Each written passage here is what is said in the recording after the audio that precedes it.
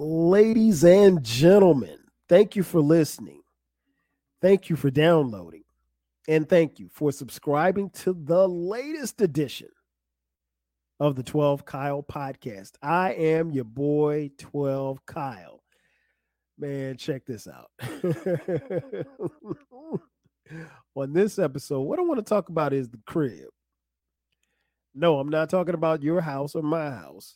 But I want to talk about houses, more specifically the housing market. Um, I was listening to my man the other day, Uncle Dolomite from the Too Much Game podcast. Shout out to Uncle Dolomite. Um, and Dolomite was talking about, you know, his housing situation and wanting to buy more property. And it got me to thinking about, some of the stuff that I've talked about in bits and pieces here on the podcast. I've talked to a few of you offline, including Dolomite, about the housing market, um, and I think it's times like these where I think what I know and my wisdom I think is really apropos for me to share. As many of you know, or maybe you don't know, for the last 21, 22 years, I've worked in the mortgage industry as a mortgage underwriter. I now work for someplace that I'm not going to name, but uh, I am somewhat of an expert, if you will.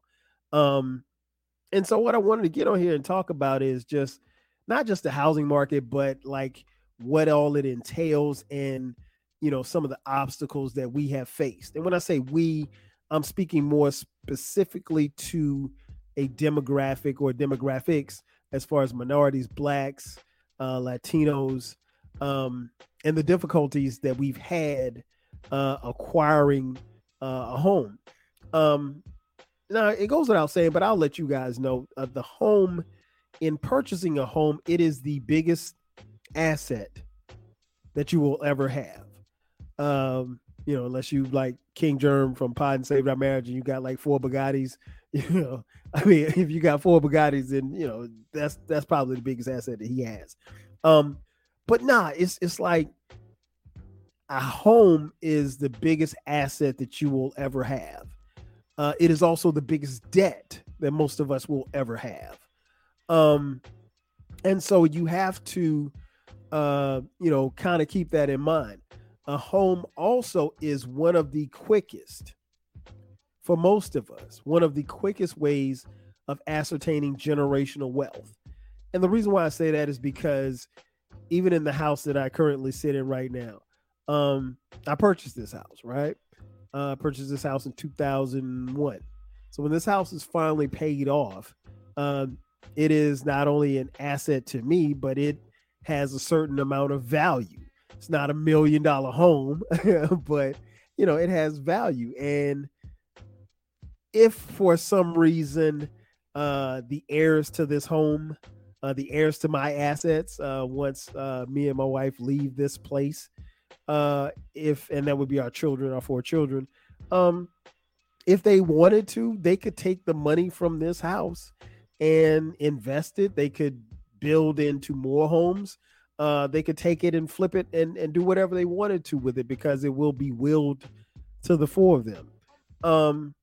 And any other properties that we ascertain will be willed to our children. And that's one of the quickest ways of gaining generational wealth. However, in this country, it's been very difficult for Black people in particular to make these type of transactions, because the wealth as far as having a home and the equity or the value of the home being passed down generation to generation. In a lot of cases, it hasn't happened, and it hasn't happened for a lot of reasons.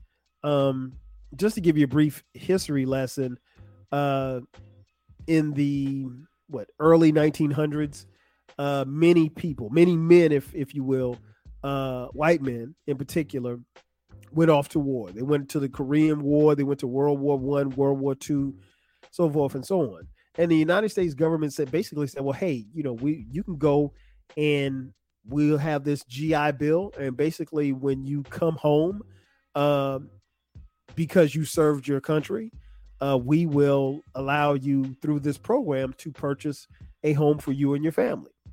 And it was a great thing. It was a tremendous thing, a tremendous opportunity for those who survived the wars, to come home and have a place to lay their heads, a place where they could, if they left wives or girlfriends in the United States when they came back from overseas from fighting in the war, they could, through this bill, get a home in the suburbs and start a family.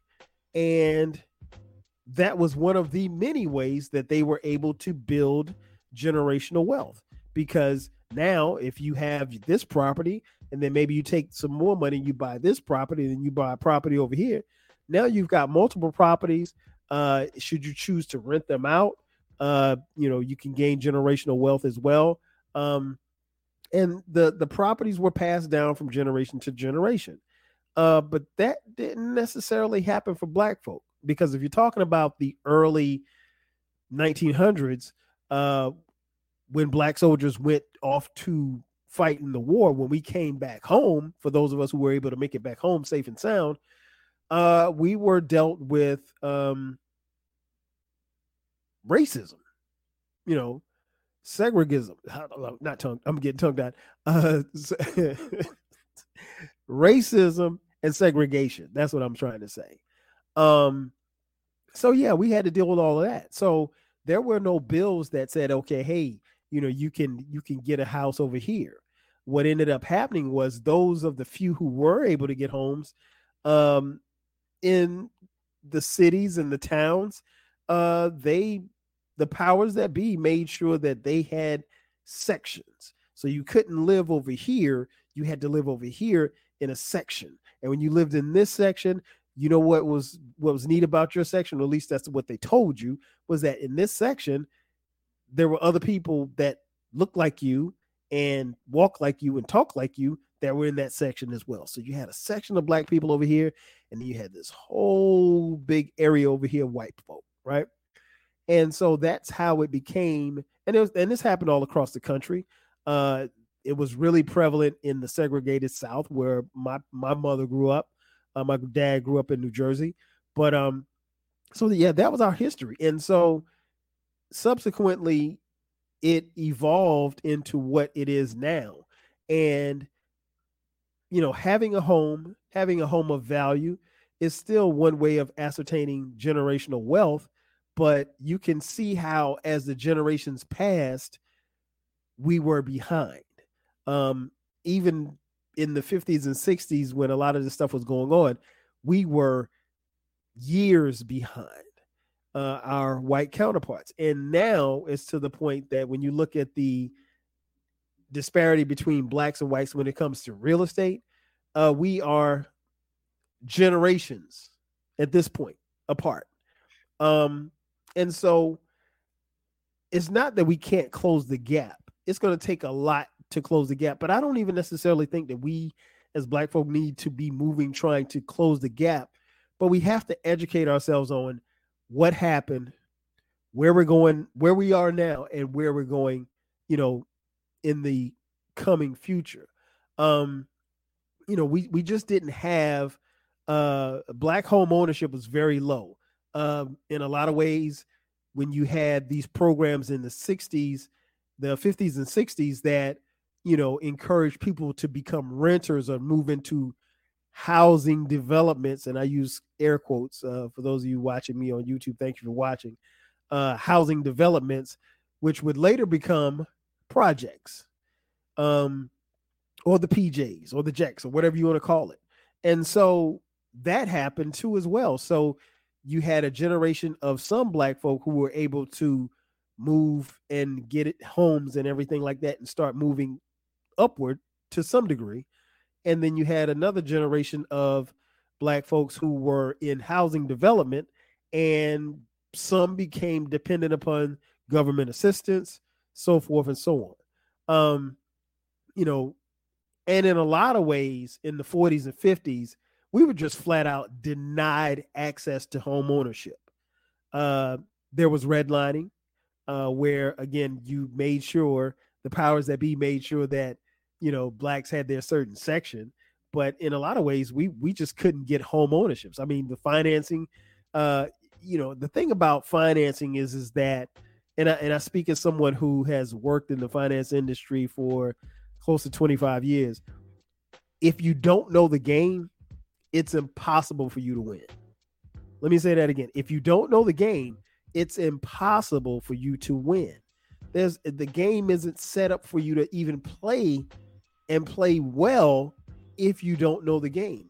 And financing is something that I don't think is necessarily passed down, or it should be really taught to young black kids, not just through their parents' eyes or their parents' spectrum, but through well-trained, well-informed professionals. I think it's a course that should be taught in every class and every school across the country. Because if you understand finance, then you understand how money flows. But nonetheless, particularly in urban cities, home ownership for black people is a major issue because we have not gotten, quote unquote, our piece of the pie.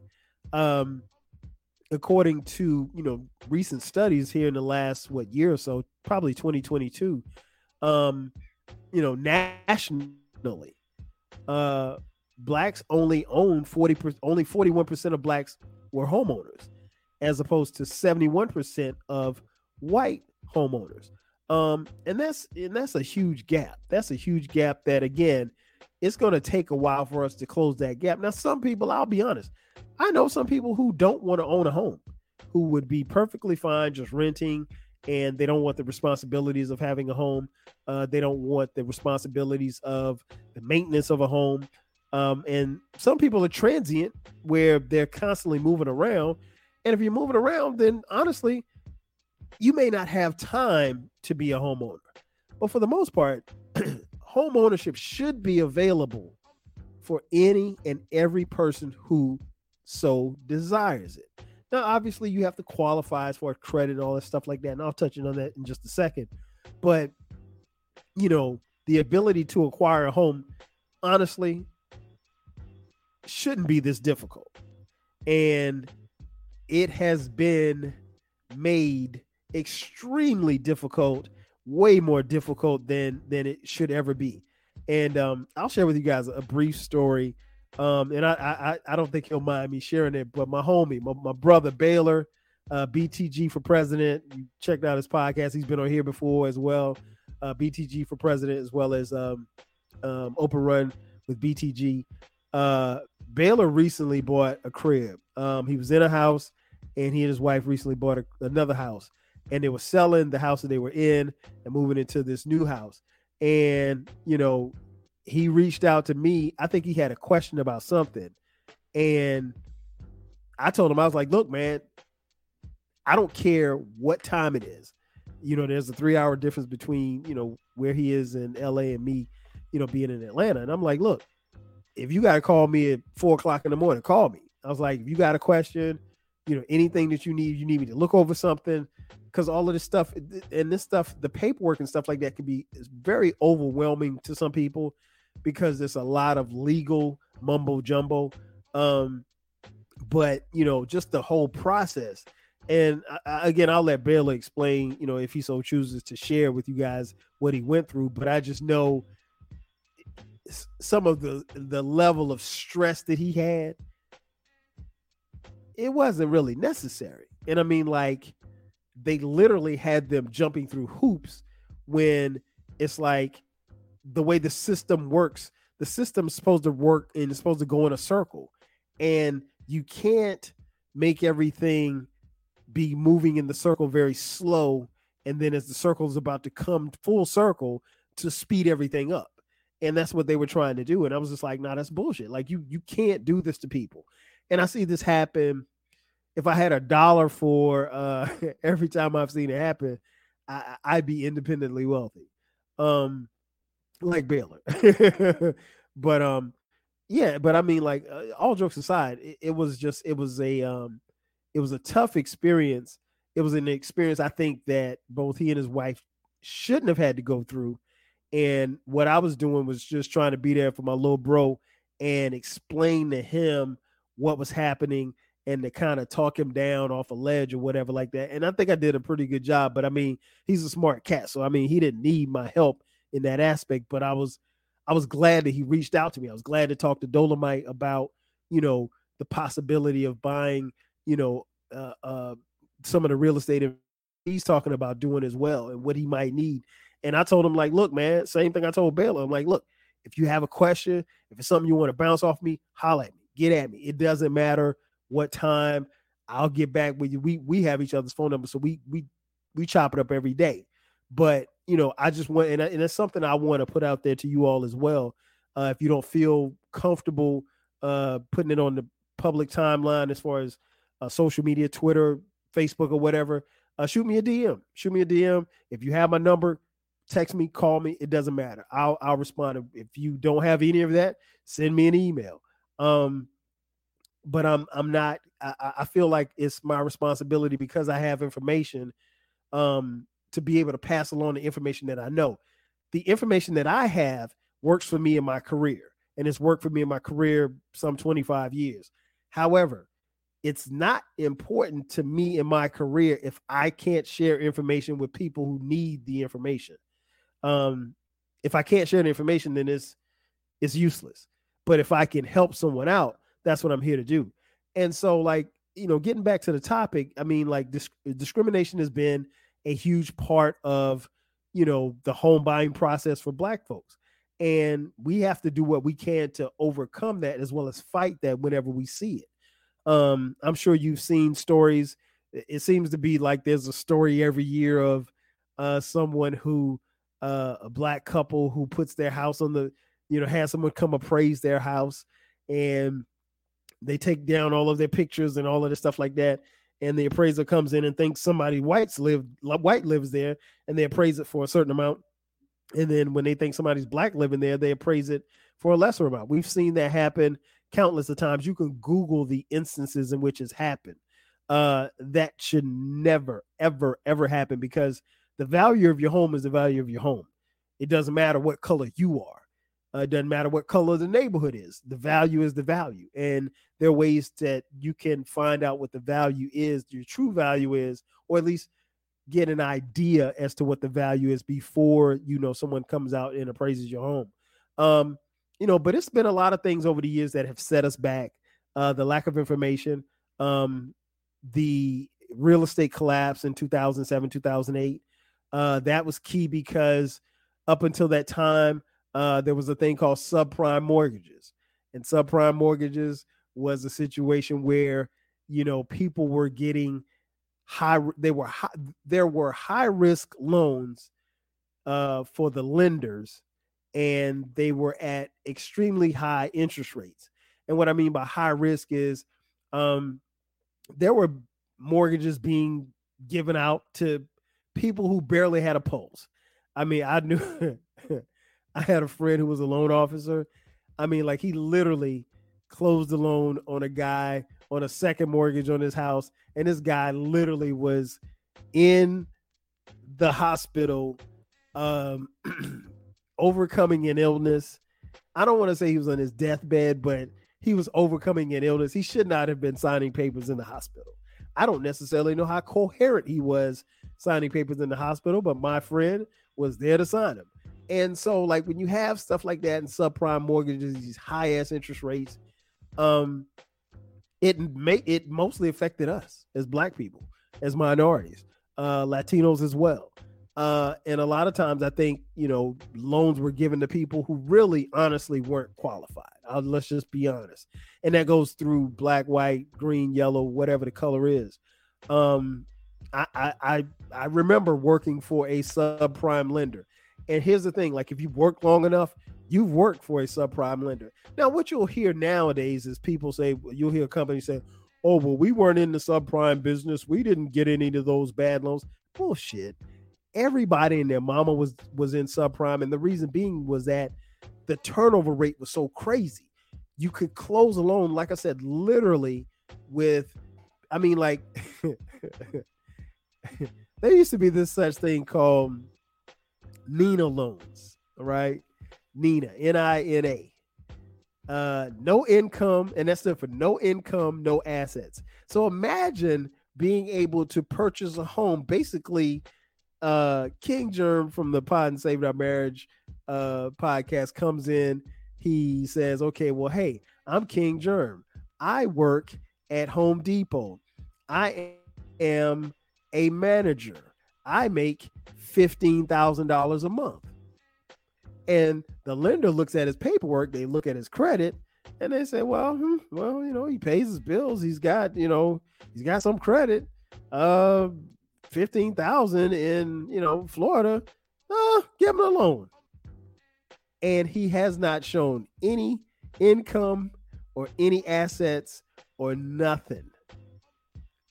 It was based on whatever his job, whatever he said he worked, whatever his job title was, and how many, how his credit looked. And so if his credit was fine and the job title was fine and it matched or quote unquote matched what you think somebody would make in that particular field or what have you, then they did those loans, and those were extremely popular subprime loans. And then the economy tanked and the mortgage industry tanked, and loans like this, they ended up giving to people who couldn't afford the loan, and everything went belly up.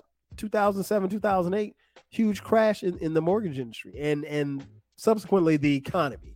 The mortgage industry, we were already in the recession, and the mortgage industry crashing just really made it worse. Fortunately enough for me, I got out of the mortgage industry at that particular time. I was out for like a year and a half, maybe 2 years, because it was, it literally was the Wild Wild West. Like I could tell you guys it was, I'll be honest, I never did anything illegal. Let me just put that out there. Never did anything illegal, never made anybody sign anything that they weren't fully aware that they were signing. But they did give people loans, home loans at 10, 11, 12, 15%. That's, how crazy that sounds for you to get a $10,000 second mortgage on a signature loan and your interest rate's like 25%. That's like highway robbery, but it was being done and nobody cared because everybody was making money hand over fist. But unfortunately, like I said, for Black people, we caught the short end of that stick. Trust me when I tell you. And so, there are a lot of legal barriers that we faced, and there's a lot of things that we had to go through to try to close the wealth gap, to try to close the home ownership gap. And I don't necessarily know that we as Black people are trying to do any of those things, but it's the gap is so wide that it's crazy when you think about it. But we've moved forward. Is there still discrimination in the housing? Yes, not as prevalent as it once was. Now people, most people can get a home. It's just, it is so the process. And that's the thing I always tell people, like, and I was telling Baylor this, several times. The process shouldn't be this hard. You take an application, you put your down payment down, they appraise the house, you sign a contract, you close it, and you provide whatever documents that the underwriter is asking for. It shouldn't be any harder than that. Honestly, that whole process should take at max 30 days. But there are kinks in the process, and there's not anybody that's willing to step up and say, hey, this is a problem right here, or hey, that's a problem right there. You need to fix that. Nobody's going to do that because there's too much money. There's way too much money in that industry for anybody to do anything. I've often said, like, there were times in my career, I'll be honest, there were times in my career where I was like, man, I'm out of this shit. I'm done with the mortgage industry. I'm not doing this no more. I'm tired, because it was like to the point where you just work so much, and the work was cool because the money was coming in, but at the same time, like, what good is the money if you're too tired to go spend it? If you're working 50, 60-hour weeks, what good is the money? And I never worked that much, but I worked at some points in different companies, and I worked for all the big companies, the Bank of America, Wells Fargo, Chase, you name it, I worked there. But even in doing that, you can easily, and I know a lot of people that did burn themselves out. But ultimately, I think we're in a position now where, we have to move forward. And as we move forward, we have to arm ourselves with as much information as we can. So that was one of the reasons why I wanted to do this podcast, was to make sure that I could give you as much information as possible. So where are we right now? Right now, I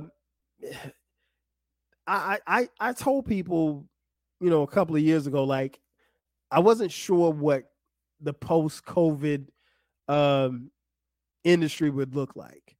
And the reason why I say that is because when COVID happened, the housing market exploded. You would think that with a global pandemic that it would slow down, but it didn't.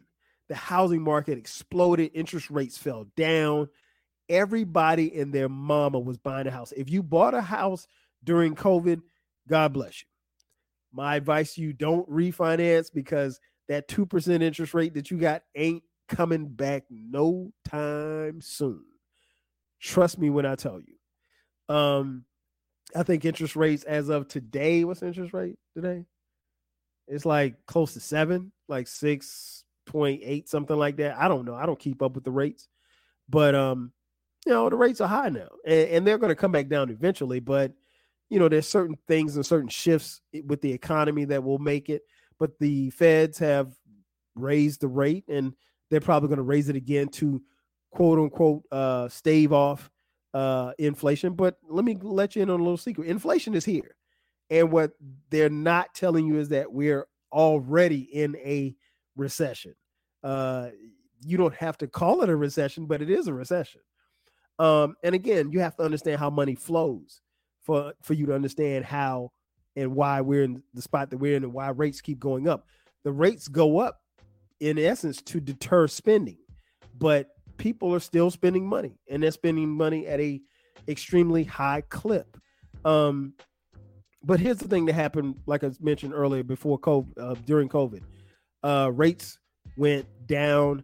The housing market exploded because, there was a bunch of houses on the market, and there was more demand than there was for the supply. So I'll give you an example. If, let's say my house is worth, I don't know, $400,000. So let's say if I try to sell my house during the height of COVID and during the height of the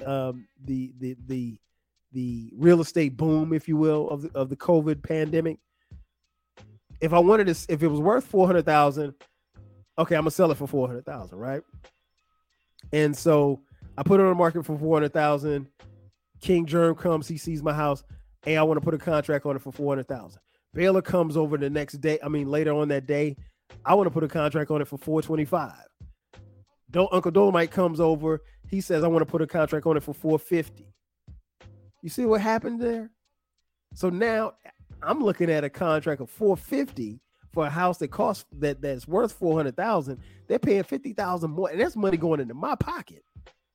And then Lunch Meat Mumford comes over and says, you know what? I'll pay $500K cash for that house. What you think I'm gonna do? I'm gonna take that $500K and I'm out, because not only that, I've profited $100K over what I was selling the house for. So I'm gonna get even more money, because I don't owe $400. Let's say I owe $200 on it. That's even more money right there. So once the house is paid off, I'm good. Now it may take me a minute to find the house that I'm looking for, but hey, I got $500K. I got $500K in my pocket, or in the bank, if you will. And that happened a lot. That happened a lot during COVID. And I would tell anybody that was listening, this can't keep going. This can't keep going. I saw the money that was coming in, and I told one of my coworkers, even the money that we were making, this can't keep going. And then it got to a point where people in our industry, like myself, who are quote unquote experts, if you will, experienced underwriters, were getting offered lots of money. And I told my brother, who was also an underwriter, I said, this can't keep going. There's no way. I mean, there was no way the industry was going to survive that. Like you can't come in and offer me $16 an hour. Not that I was making $16 an hour. That's the first number that came to my head. But let's just say $16 an hour when you were giving me $5 before. So before I was making $5 an hour. Now you're going to give me 16, and you're going to give me a $20,000-$30,000 sign-on bonus, a $50,000 sign-on bonus. And I mean, these people were literally blowing me up every single day on LinkedIn to the point where they got my phone number. They would call, email, hey, if you're looking for a new opportunity, I could get you this. I mean, like, I felt like I needed an agent at one point. Fortunately enough for me, I didn't leave where I was, but I almost did. And I told my wife, I told anybody that would listen, this can't keep going. Like, there's no way that the industry could survive this. And what we're seeing now is what it looks like on the other side of COVID. People thought that the wave was going to keep rising. Well, guess what? The wave at some point has to hit the shore. And when the wave hit the shore, the market kind of dried up a little bit. The demand, interest rates started creeping up. So you go from a 2%, a 2% interest rate to a 4% interest rate. You may scare some people off, but you go from a 2% interest rate, national 2% interest rate, to 6%. You're scaring a whole bunch of people off because now you can't afford it. And I'll just give you an idea of what the difference is. So if I bought a house during COVID at 2% and let's say my interest rate was 2%, and let's say my mortgage payment was $2,000, right? If I bought that same house now, same price, the only difference is the interest rate is 6.5%, roughly my payment could go from $2,000 to $4,500. You see the difference in that? I mean, like, some people will say, you know what, I don't care, I need a house, I'll bite the bullet, whatever, I'll refinance later. Most people aren't going to make that move. That's just not, I mean, that's hustling backwards, honestly. Even if you can afford it, I think that's hustling backwards. But that's just my opinion. I'm not hustling backwards financially ever again. So that's what the other side of COVID looks like. And that's where we are now. And honestly, the prices really haven't cooled off that much. You would think that, okay, well, eventually they're going to come down. No, there's still a demand. Now, I will say this much. There's a demand on the purchases of homes. For people like me, if I were looking to sell my house, I could sell my house, but I'm not going to, there's no way I could get for my house what I could have gotten 2 years ago. There's no way, because 2 years ago, I might have 20 people putting in contract bids for my house. Now I'd be lucky to get 2. And it's not that I live in a bad area, and I think I live in a nice area, but that's just where the market is right now. And that's not to say that the market won't be back where it was. I don't think it'll ever be where it was. But again, this is information that I think is necessary for people to understand. And again, the last thing I would do is try to discourage anyone from purchasing a home. I think homeownership is dope. I love getting out in the yard and cutting my grass and standing, on my deck, with my grill and everything. I love doing it. I do that all the time. And that's one of the joys of me being a homeowner. I also have to, fix toilets when they get broken. I have to, take care of stuff when it gets broken because I'm the homeowner, I can't call Mr. Bookman. So, but yeah, I think the biggest thing is you just have to kind of arm yourself with as much information as you can. Right now, the biggest demographic that is having an uphill battle as far as homeowners is millennials. Now, I don't know how old millennials are. I know the term. I don't know if it's Generation Z, Generation X, Y, whoever. But it's difficult for them because a lot of them grew up as renters. A lot of them grew up in homes and they want their own homes. And what they're finding out is that you got to make money. You know, if you buy a $400,000 house, you know, and in 2023, and you got to put 20% down, well, that's 80,000 right there. And putting down 80,000 is kind of tough when you only make it 50. You see what I'm saying? So like that makes it that much tougher. And then you still got that other 320,000 that you gotta pay back over a 30-year period. And you have to ask yourself, if you're 25 years old, are you going to be in this house for the rest of your life? Most of us won't. I'm probably one of the few people who've bought one house and still been in the same house that I'm in. Most of my friends have bought either or sold their houses or what have you, but a couple. But I mean, I think it's very important that, you know, we have this information and that we seek to get as much information as we can, so that we don't fall into the same pitfalls as those who came before us did. In all, I think the housing market is going to be there. And I think it's important that, you know, those who study the market, you don't have to be a financial wizard, but you have to study the market. You have to take a look at where it is you want to be. And I always tell people this, you know, particularly when you're buying a house, if you want to be there 10, 15 years, what you have to look at is this house that you're purchasing. Is there a school nearby? Are there parks nearby? Are there grocery stores? Or do you live in a food desert? What I mean by that is it just liquor stores and McDonald's and, you know, chicken wing places and that type of stuff just surrounding it? Or do you have to go out and about to find, you know, these things, these amenities, if you will? You know, if you're moving into a HOA, you know, is it swim tennis? Is it a golf course? You know, what else is being built around in the area? Like not too far from where I live, maybe about 2 miles away, there's this apartment complex being built for senior citizens. Now that's cool because, you know, senior citizens, they ain't gonna be in the projects hanging out, but it's just like it's built right across the street from a grocery store. And it's really an inconspicuous place to have a senior living place, but, you know, that stuff affects value.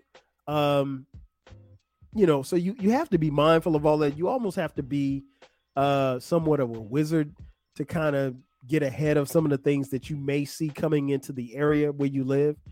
But it's really about information.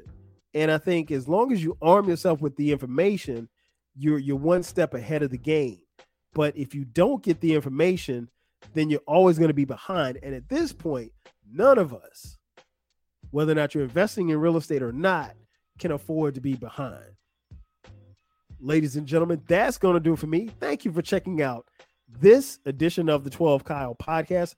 Be sure to subscribe to the podcast. The podcast drops every Thursday at midnight. From time to time, we drop bonus episodes on Sundays.